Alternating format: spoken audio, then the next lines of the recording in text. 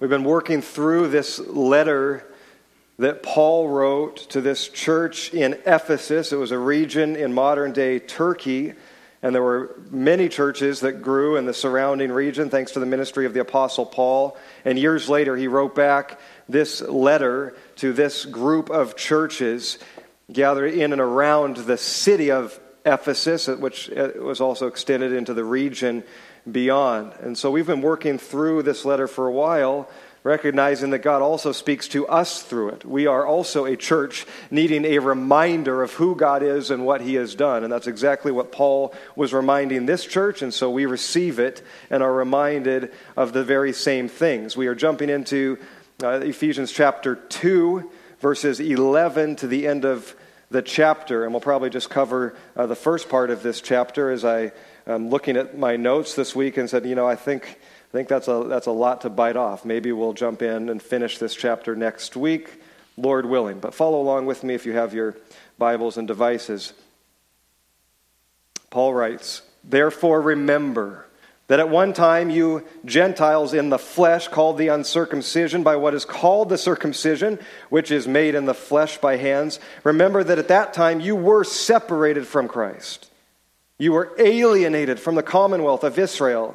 You were strangers to the covenants of the promise, having no hope and without God in the world. But now in Christ Jesus, you who once were far off have been brought near by the blood of Christ.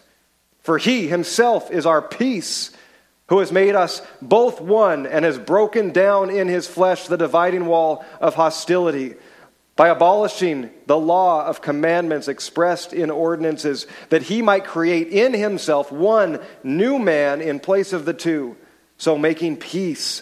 And He might reconcile us both to God in one body through the cross, thereby killing the hostility. And He came and preached peace to you who were far off, and peace to those who were near. For through Him we both have access in one Spirit to the Father.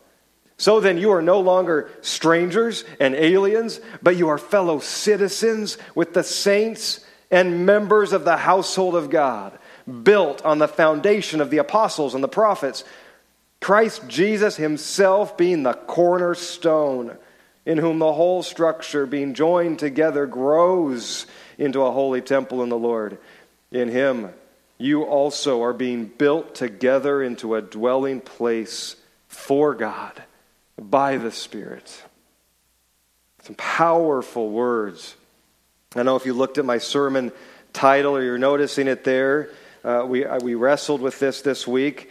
This is a long-standing theme for the church, for the Christian church, a church with no walls. There's been books written by this title, and I posed this title to Catherine, and she said, maybe change it.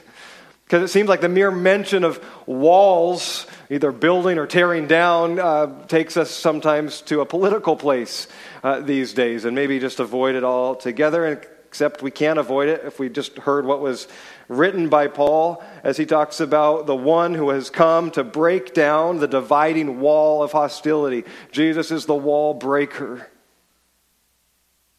So if the tension rises, I'm just going to put you at ease. We can all relax. Paul did not mean for this at all to be a political statement or preaching. For him, it was merely a racial issue. So we can all just take a deep breath and relax. There's no tension involved here at all. I suppose if any time a preacher gets up to preach and is concerned that this could increase passion in some, irritation in others, we would be reminded well of Paul, who didn't shy away from any of those times. In fact, the passion stirred by his preaching and the irritation brought on was consistent in Paul's life. He faced much persecution. He did not back down from it. In fact, this message specifically is one of his most repeated messages in every one of his letters, which you have to then believe he constantly was preaching in every one of the cities that he preached. And he was willing to die for this message, to not shy away from it. And it is this, that we are all one in Christ Jesus. We are all one. The walls have been broken down. He proclaims it again and again. Here's just a sampling. We'll run through them fairly quick. The references are on the screen, but you can hear them and then go to them if you want to cross-check those. These are all Paul's writings. So hear this consistent theme. We just heard one from Ephesians. In his letter to the Galatian church, chapter 3, verse 28, he says this, there is neither Jew nor Greek. There is neither slave nor free. There is not even male or female, for you are all one in Christ Jesus. And if you are Christ's, then you are Abraham's offspring, heirs according to the promise. In Colossians chapter 3, verse 11, Paul says this, here, there is not Greek or Jew, circumcised or uncircumcised, barbarian, Scythian, slave, free, but Christ is all and in all. In his letter to the Romans, Romans 10, verse 12 and following, Paul says, there is no distinction between Jew and Greek. The same Lord is Lord of all, bestowing his riches on all who call upon him. For everyone who calls upon the name of the Lord will be saved. In his letter to the Corinthian church, the first one that we have in our scriptures, 1 Corinthians 12:12 and following. For just as the body is one and has many members, and all the members of the body, though many, are one body, so it is with Christ. For in one Spirit we were all baptized into one body, Jews or Greeks, slaves or free, and all were made to drink of one Spirit. Are you getting the idea?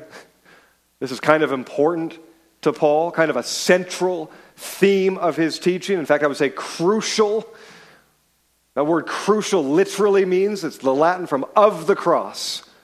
It is a crucial message for Paul. In fact, for Paul, I wouldn't say this is just a part of the gospel, but this is the gospel. Jesus has come to break down all dividing walls between people and God. That all might access him, might come to God through Jesus. This is the gospel for Paul. He'll expand on this theme in chapter 3, and I want to read this passage from Ephesians 3, but I want to replace the word Gentile. Now, for those that maybe grew up in the church, that might sound like a familiar word or term. And for others, maybe you've never heard it. I'm not sure actually why we still use this word in almost every one of our English translations of the Bible. It's a Latin word, gentilis, meaning family, race, clan. The actual Greek word is a word that you will probably be more familiar with. It's ethnos, where we would get the English word ethnic. And I think that would actually capture better, at least in our understanding, what Paul was after and what he was preaching. I'm going to replace Gentiles with ethnos, but by saying all peoples is what Paul was intending. All peoples. The distinction between those that have Jewish heritage and all others. The ethnic ones. And that would be almost every one of us in this room who do not have a direct Jewish lineage. Paul is addressing each one of us ethnos. So I'm going to say all peoples, every tribe, every tongue, every nation. That's what Paul intended. It's very clear that that's the distinction. He says it here. We heard it in verse 11. Therefore remember that at one time you Gentiles, you ethne in the flesh, you were called the uncircumcision by what is called the circumcision. That was a distinguishing mark for the Jewish people.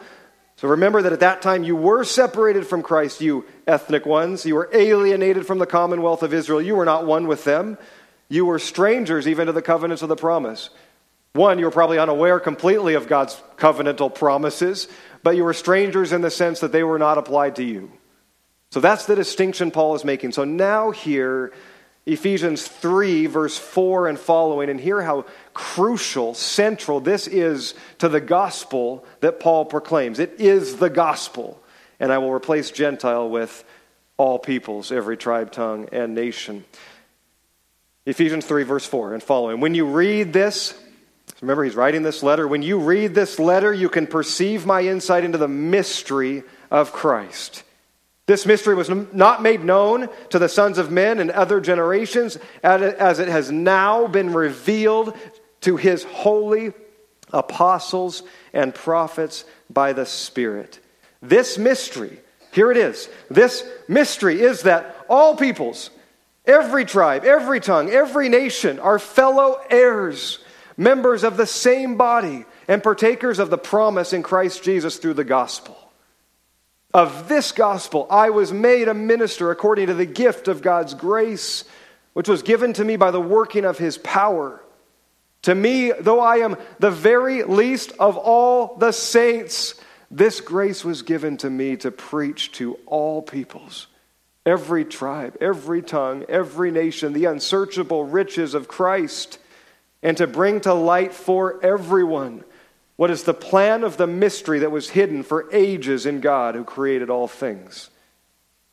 This is the gospel for Paul, that we are all one in Christ Jesus. We have all been reconciled to God and therefore to one another. There is no preference, there is no rank, there is no status, there is no class that moves us up the ladder or closer to God. As the Puritans used to proclaim, the ground is level at the foot of the cross. Through Jesus, we are all made one. And this is the mystery that has now been revealed. Because for ages, it didn't appear to be that way. Right? The Jewish people had the fast track to God. They were his chosen people, and they knew it, and then they abused it. They took it as simply their right. And Paul is breaking that down.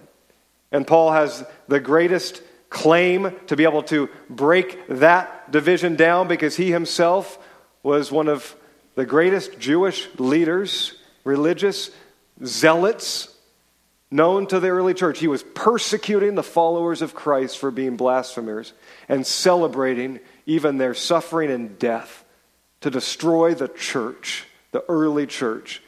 And Jesus got a hold of his life and transformed him, and now he became the foremost preacher that all peoples are called and reconciled to God the Father, regardless of race, status, heritage, rank.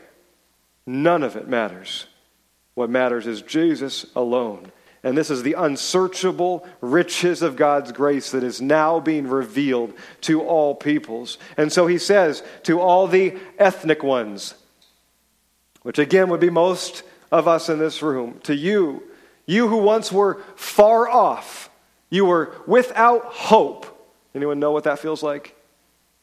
To be hopeless. You were separated from God. No matter what you did to try to draw close to him, it felt like there was a barrier, a wall. He says, remember this. This is who you were, but it is no longer. Because God, in his great mercy, has brought you near in Christ. By his initiative, by his prerogative, you who once were alienated, excluded, separated, without hope, you have now been brought near to be recipients of his grace, mercy, promises, and power, to be co-heirs with Jesus. How incredible is that? If you do, by the way, have Jewish heritage and lineage, this is your gospel also. This is the truth for you in Christ and all others also. To use maybe language, more modern terms that we might use, you were the orphans. You were the refugees. You were the alienated ones. You were told by the world that you were shameful, pitiful, unlovable, that you did not belong. You were told that there was a wall between you and God that was unclimbable, impassable, and unbreakable. But no, in Christ, because of the blood, who once were far off have been brought near, redeemed, reconciled. You who once longed to know peace, lived your life without peace, have now come to know it because of Christ. He is your peace. He has torn up your earthly citizenship and given you a brand new citizenship, a new document an eternal one in heaven. How incredible is that picture? We're following along this journey with our dear friends, the Smiths, who find themselves in Harare, Zimbabwe. Their ministry has shifted. God has opened up some incredible doors for them to begin what they're calling a farm hub initiative to multiply resources, develop jobs, and alleviate poverty and hunger, they pray, throughout Africa. And God is opening doors in a way that is just staggering them. So their ministry of how they've been sent is taking a shift as they've now started a new business, and they need a new visa because they were brought in to the country under a visa to support the local church. They are still supporting the local church, by the way, but that primary mission has turned. And so they need a new visa. And what they're being told by immigration is, we don't know if we want you here. We don't know if we trust you. Your citizenship is not valid here. And so they are being reminded the hard way of where their greatest citizenship is. It's not in any earthly country or place. It is in heaven alone. And by the way, the God of heaven alone can move the hearts of men. But the heart of a king is like a stream in his hands, and he can turn it where he wills. And so they have been promised 30 more days before the immigration official can come and officially give them a new 3-year visa, which would be unprecedented. And so we both thank God and pray for that fulfillment of that call. But what a reminder of where our ultimate citizenship is. It's one of heaven. And the picture that we have, which I hope to preach on more next week, is from Revelation 7. The picture of heaven, where every tribe, tongue, and nation, distinct but not divided, is gathered around the throne proclaiming Jesus King. I believe in every language, though we all hear it rightly. How beautiful and awesome will that be? And if that's a picture of heaven, and we look at our world on our earth and say it is nowhere near that today, there's nothing but division, we are told to pray, Jesus tells us to pray, your kingdom come on earth as it is in heaven. And you've given us a glimpse of heaven. So may it be, Lord. That's our work. That's our ministry. May it be. May I leave that till next week. Because I want to focus in on a couple walls. When Paul says Jesus has broken down in his flesh the dividing wall of hostility, verse 14, what does he mean? Our world clearly has so many walls: political, national, geographical, racial, cultural, economical, social, and on. It's nothing new. Which ones did Jesus come to break down? Everyone. To abolish, to nullify all division. What did Paul have in mind when he was speaking to the Ephesian church, contrasting to the Jewish heritage? I think a couple things. I think a couple walls. Let us consider just 2 of them this morning, and then I'll leave that third, the wall dividing peoples, to next week. The 2 that I want to consider this morning are the walls that divide people from God. The first is a veil, a physical and yet spiritual wall. For the Jewish people, the temple was the center of their worship. And inside of that temple was a holy place and a most holy place. And the holy place was divided from the most holy place, the Holy of Holies, by a veil. That word doesn't even capture what it was. It was a 30-foot high and 30-foot wide, 4-inch thick, hand-woven curtain. I mean, it was, light would not pass through it. It was heavy and weighty and divided. It may as well have been a wall. And that wall divided the outer courts, which the priests alone could come in and minister in, from the Holy of Holies. And behind that veil, that curtain, was the Ark of the Covenant, a reminder of God's promises. Inside of that ark was the stone tablets, Moses' stone tablets of the law, was the staff that Aaron, the first high priest, had that had budded. And these are testimonies through the Old Testament story of God's people and his redemption out of Egypt. And it was a jar of manna that God preserved, reminding God's people of his provision. These were his promises and provision, his word to them, the law. His provision for them, the manna. His power for them, the staff that had budded. That's what was in this ark, this case, this trunk. It's a little fancier than a trunk, but it was there, and it was in the Holy of Holies.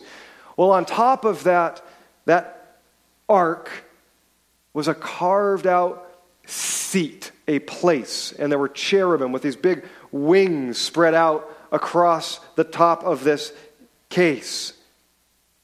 And when they built that first tabernacle at God's direction in the wilderness, the cloud that had been guiding them and leading them, representing the presence of God, descended upon that tabernacle, upon that tent. And it rested, just try to get this in your mind's eye, it is fantastic. It rested upon that seat, they called it, and they called it the mercy seat. God's glory, his presence rested there. And God's glory was so holy and so powerful that none could be within his presence and live. And so the veil, the curtain, was put in place so that God would dwell and clearly dwell with his people, so they knew he was with them. And yet they were protected by the veil because of their own sin. They could not enter into the holiest of holy places. The high priest, there was one high priest that began with Aaron, the brother of Moses. He alone could enter into that Holy of Holies. But only one day a year, on the Day of Atonement, Yom Kippur, he would enter into that Holy of Holies through the veil with the blood of a bull and the blood of a goat. Sacrifices for the sins, his own personal sins, the blood of the bull, and the sins of all people, representative of all Israel, was the blood of the goat. And he would bring that blood in. That represented life. Blood represents life. By the way, if you have no blood, you have no life. So representing the life that was given, he comes in to seek the mercy and forgiveness of God, to reconcile relationship. He takes that blood and he sprinkles it on the top of that seat where God's presence was, and on the sides of the ark, and before the ark of the covenant. This is kind of a messy picture, but life and forgiveness, grace and mercy is a messy thing, and it's costly. And he would sprinkle that blood on, seeking the mercy of God, and God promised to cleanse the sins of all peoples who came trusting the sacrifice. Instead of his life being forfeit, he was saved by the blood of the Lamb. He was spared by the blood. And that imagery and that picture, now you have that in mind a little bit. Maybe this is the first time you're hearing something like this. Maybe it's familiar and it's just bringing up more images and pictures for you. But you get that in mind, and now in your mind, see Jesus hanging on the cross. I assume that there's various pictures that come to mind, whether it's Mel Gibson's Passion or something else, a very gruesome picture. But Jesus hanging upon the cross, and the blood dripping from the thorns in his brow, the blood coming from the top and the sides where he's been beaten and pierced. And you see him just as the Ark of the Covenant, the presence of God, and the blood dripping on that case. Jesus is there to be the Savior of the world, to be the final sacrifice. Just as, by the way, the blood of the Passover that was put on the beam of the doorpost and down its sides, Jesus is our Passover lamb as well. In fact, everything that God prescribed for his people was a foreshadow of what would be fulfilled in Jesus. He was willing to take 1,000 years to ingrain it into people's minds, that when they saw Jesus, they would see the fulfillment of all the promises of God's covenantal promises to save, rescue, deliver, and empower and dwell with his people for all time. So you see Jesus. I'm doing my best to paint this picture for you. And in Matthew 27, verse 50, this is the moment of Jesus' crucifixion. Jesus cried out again with a loud voice and yielded up his spirit, and behold, the curtain in the temple was torn in two from top to bottom, and the earth shook and the rocks were split. I remember growing up reading this passage or hearing it and just not even comprehending what that meant. The 30-foot high, 30-foot wide, 4-inch thick, hand-woven, heavy veil wall between the inner court and the Holy of Holies of the temple is torn in two from top to bottom. Maybe if you had 30 men on each side pulling from the bottom, you could maybe begin to tear it. Maybe you'd have to cut the middle just to get it going. How could a curtain of that size possibly tear from top to bottom? Do you not see as if two hands reached down from heaven and took the corners and rent it apart? And the veil is torn. The dividing wall between all peoples, Jewish ones as well, could not enter into the full presence of God without fear of their own life. It is torn. It is open for all peoples. This is what the author of Hebrews proclaims that we would see at Hebrews chapter 9, verse 11. But when Christ appeared, he entered once for all into the holy places, not by means of blood of goats and calves, but by means of his own blood, thus securing an eternal redemption. And Jesus is not only the high priest who mediates, he is the final sacrifice by his own blood, once for all, so that we can all approach God freely with confidence. All peoples, not only Jews, all ethnic groups, every tribe, tongue, nation, the veil, the dividing wall has been torn down. Hebrews 10, verse 19 and following. Therefore, brothers and sisters, since we have confidence to enter the holy places by the blood of Jesus, that statement would have been unfathomable. We have confidence to walk through that veil, to walk into the Holy of Holies. There was only fear and division before. We now have confidence to enter into the holy place by the blood of Jesus, by the new and living way that he opened for all of us through the curtain, that is, through his flesh. And since we have a great high priest over the house of God, let us draw near with a true heart in full assurance of faith, with our hearts sprinkled clean, as the blood would be sprinkled on that mercy seat. Now our hearts are sprinkled clean from an evil conscience and our bodies washed with pure water. Let us hold fast the confession of our hope without wavering, for he who promised is faithful. Paul said this maybe a bit more succinctly in Ephesians chapter 2 and then again in chapter 3. In 2 verse 18 he said, for through Jesus we all have access in one Spirit to the Father. And he says again in chapter 3 verse 11, according to the eternal purpose in Christ Jesus our Lord, we now have boldness and access with confidence through our faith in him to the Father. Wall number 1, the veil, the curtain, torn, abolished, destroyed. We have been reconciled to God through Jesus. How do we enter in? That temple is no more, right? Paul will say in this very chapter, you're the temple. The church, God's people, is where he dwells now. So we enter in by faith and faith alone. Because of his grace. We believe the promises, we receive what has been done, and we approach his throne with freedom and confidence. As we come to the table this morning in a few moments, as you come, see yourself approaching the Holy of Holies. Now, this place, this table, these elements are not more holy. We've been freed of a religious system, but they are very symbolic and powerful. As we draw near, see yourself drawing near like the priest that you've been called to be. As the high priest would lay his hand upon the head of that animal and slit its throat that the blood would flow, that his life would be in place, replaced, we come to these elements and say, Jesus, I reach out the hand of my heart to you, and once again receive your life in my place. That transaction has been finished.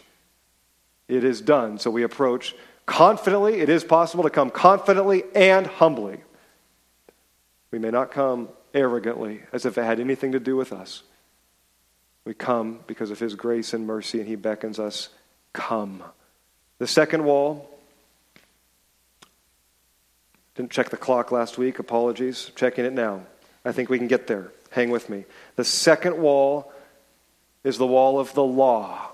While the first, this veil, was an actual physical, material thing, but with significant spiritual connotations, the wall of the law was a religious and ethical wall, a barrier. Just as Jesus fulfilled the sacrificial requirements by being the sacrifice, Jesus fulfilled the ceremonial requirements of what it meant to be a set-apart one of God's chosen people with Jewish heritage. Whereas no Jew could fulfill the religious requirements, the ceremonial regulations perfectly, which is why they needed to continue to bring the blood year after year, Jesus lived without blemish. He perfectly fulfilled it all. So therefore he could be the one true final sacrifice. Some of the most significantly distinctive and therefore maybe divisive ceremonial regulations, what set the Jews apart, their dietary restrictions, their Sabbath regulations and how they worked and then how they rested. Jesus fulfilled their ceremonial cleanliness and all of those requirements. But according to Paul, maybe the most significant one, the one he calls out again and again, is circumcision. This outward external mark that was upon them, that they were cut and bled to be set apart for God. Jesus fulfilled that one too. Praise God. He says, for he himself is our peace, who has made us both one. He's broken down the dividing wall of hostility. This is verse 15 of chapter 2. By abolishing, that word means to nullify. It nullified the law of commandments expressed in ordinances, that he might create in himself one new man, which means one new family in place of the two, because there were Jews and then all others. He is now making one new family in himself to make peace, that all peoples would be at peace with one another and with God, that he might reconcile us to God through his body and the cross, putting to death, killing the hostility. The hostility of it is us and it is you. There is none of that. It has been broken. It has been abolished and nullified, rendered void. It is unbinding. The transaction that had been in place has now been rewritten and re-signed in the blood of Jesus.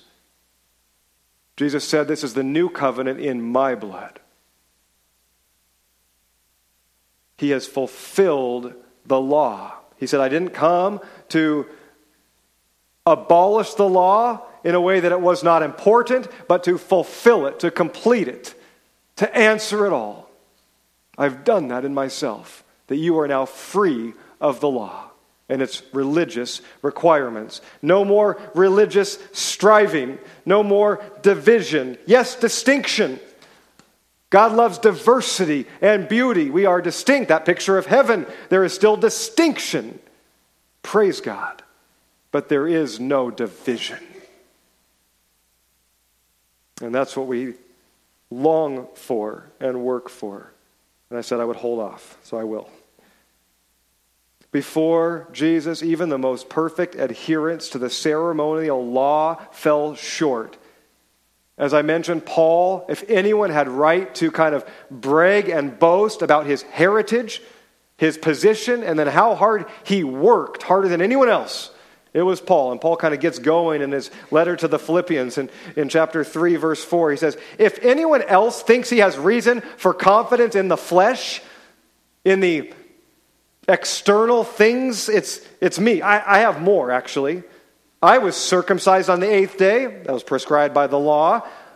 Of the people of Israel, of the tribe of Benjamin, a Hebrew of Hebrews. My heritage, my lineage is perfect. It is untarnished. I can trace it back all the way to Saul. Oh, by the way, I'm named after him, by the way, Saul. It is perfect. As to zeal, now that's just my heritage. Great. I mean, God clearly favored me. I didn't do anything about that. Now, I added to that zeal unmatched. As to my zeal, I persecuted the church. I did more than anyone else. As to righteousness under the law, blameless.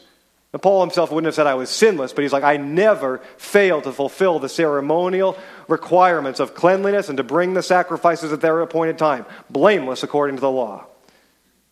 But whatever gain I had, what I used to brag about, what I used to count as making me worthy and better, I now consider loss for the sake of Christ. That wasn't strong enough, so he goes on. Indeed, I count everything as loss, except for the surpassing worth of knowing Christ Jesus, my Lord. For his sake I've suffered the loss of all things, and I count them as rubbish. That word, to rightly be translated, would offend most of us in this room. How could Paul possibly use that? So we've come up with rubbish. Maybe your translation says filth, refuse. That's still too tame. Don't spend too long going to what you think that could be, but it is significant. Everything that he previously boasted about, that made him who he was, that set him above others, he says, that's repulsive to me. Because I've received the gospel of grace. Because my eyes have been opened. And I consider that repulsive. That I could have ever believed that set me apart. I was loved so deeply by Jesus. He pursued after me to truly open my eyes. And now, my only hope is that I might know him more and more and give my life for him because he gave it for me. The context of that most passionate, it must have been tear-filled as well. The context of that is the beginning of chapter 3 when he says, watch out for those dogs. Look out for these evildoers. Look out for those who mutilate the flesh. He is talking about his people, the Jewish religious elite. Watch out for them. I was one of them. But we are the circumcision. We who worship by the Spirit of God and glory in Christ Jesus and put no confidence in the flesh. No confidence in the external things. See, the Jews, and we cannot possibly pick on the Jewish people. We have all done the same thing. The Western evangelical church has been doing this for centuries. We are no different. We can put far too much stock and weight into external actions and religious behaviors. Lord, forgive us where we have the external, the heritage, our flesh, any religious devotion. From the beginning, God established his people to be distinct.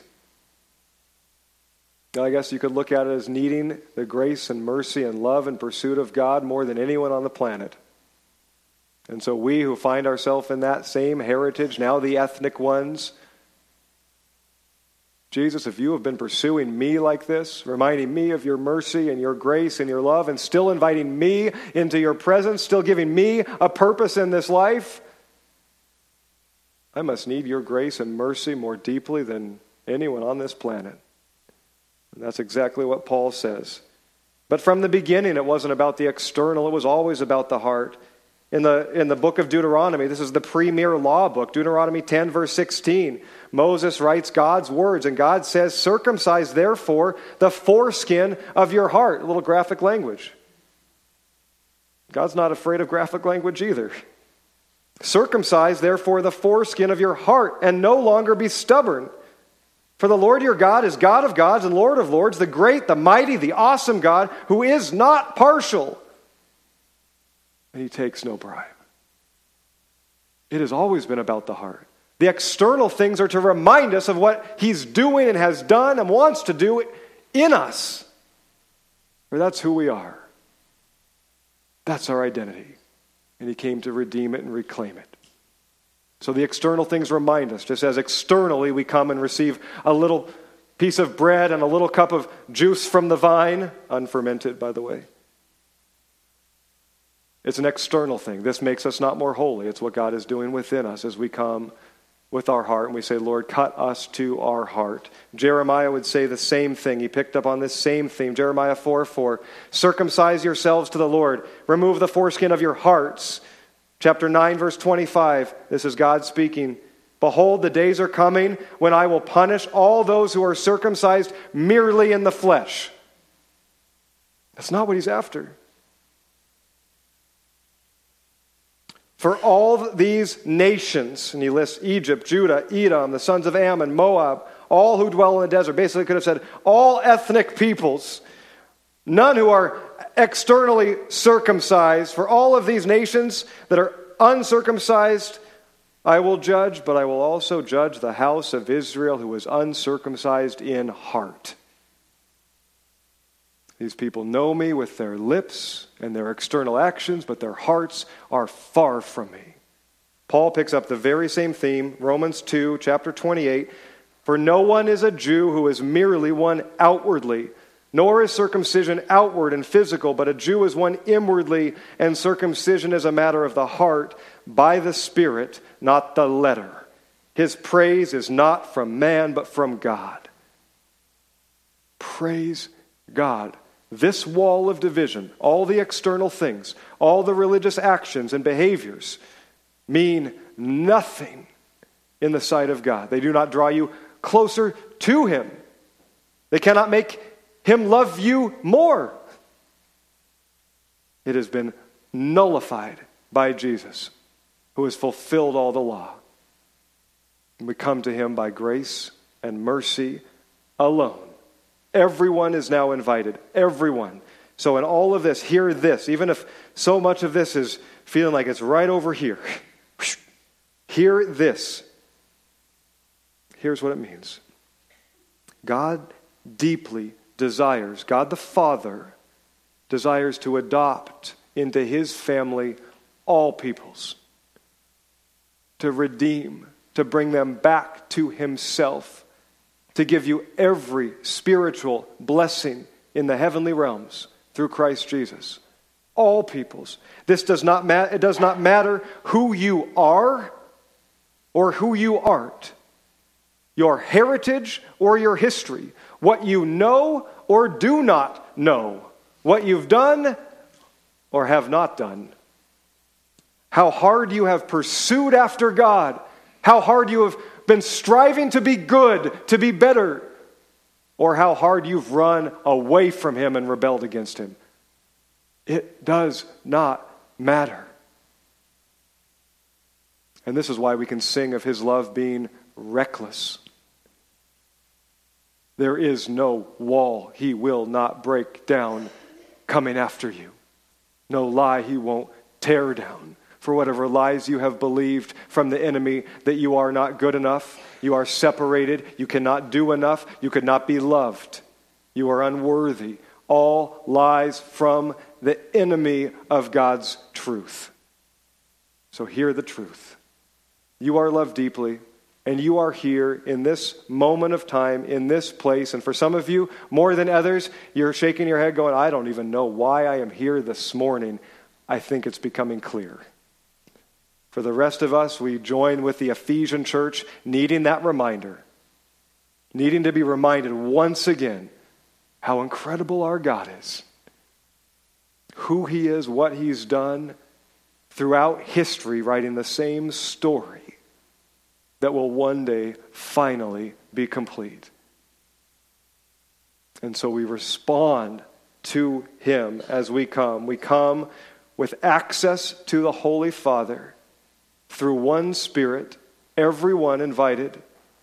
If you're not a regular part of our church, you're a guest with us, hopefully now feeling a part of family. We celebrate this communion meal every Sunday. It reminds us of what Jesus did with his disciples the night before he was crucified. He broke bread and said, "This is my body broken for you. Take and eat, me in you, that you might have life. And this is my blood of the new covenant." He took a cup of wine and shared it amongst them.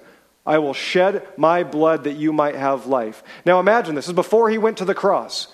They received because they loved Jesus. He was their friend and he was their master. But they had no true idea of what he was about to do. So if you're saying, how could I possibly come and receive a communion meal, this bread and this cup? I know nothing. You're in good company. If your desire is to move toward Jesus. Jesus, you are drawing me clearly, and there's so much I don't know, but I love grace and mercy and the thought that you have loved and pursued me. I'm coming towards you. The table is open for you. And so I pray that you would respond as you feel led, as we sing to him. We create space to respond to his word. So I invite Catherine and the team to come and help us create that space. As we said, with so many things to be thankful for and grateful for and new seasons and God's moving. For some of you, standing and singing with arms open is going to be relatively easy. To other seasons in life, and you just want to belt it out. For others, you cannot even imagine standing with arms open and proclaiming what these promises will be in word. Because there's hurt and pain and hardship. For others, God is working in your life, in your spirit, in your soul, and bringing some things together that are yet to be complete. And it's okay. Receive the singing of others. Receive these words. Pray whatever you would pray in your heart and in your mind. If you would like someone to pray with you directly, we can do so while we're singing here. Come sit in the front. Someone from our prayer team will just come and pray with you, whether you want to share anything or not. They'll just pray with you. Or come find me or one of our elders after the service, and we would just love to pray with you if you could use that today. So respond as you feel led to only what Jesus is beckoning from you in a response. But come humbly and boldly, confidently, because of what Jesus has done. Without fear. There is no division. You are loved deeply. There's elements there on those back tables. We'll sing about 3 songs and just respond to him, and then we'll close this service, and you'll be blessed. Let me just pray a blessing over us as we seek to engage with these powerful promises and apply them that we might be changed. God, Father, thank you for what you have done. First, for who you are. For reminding us today. We need that. You've given us your word. But thank you for this time and this space that our eyes might be opened, our heart might be opened a little bit more as we come to see the mystery of who you are and what you've done. Thank you, God, that there is so much more than we could ever come to comprehend and know about you because you're that great. You're that holy. You're so much other. We love that. It gives us an eternal pursuit to daily know something more of you and be drawn to worship. Humble us, Lord, but may we also come boldly because you have invited us to come boldly through the blood of Christ. The curtain has been torn. Today, this place can be the Holy of Holies because you dwell with us through your Spirit.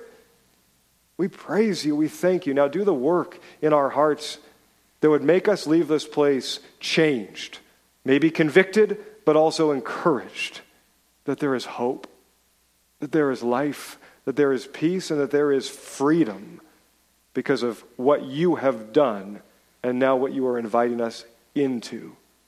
Be glorified and move as you will. Lead us to respond, we pray. Amen.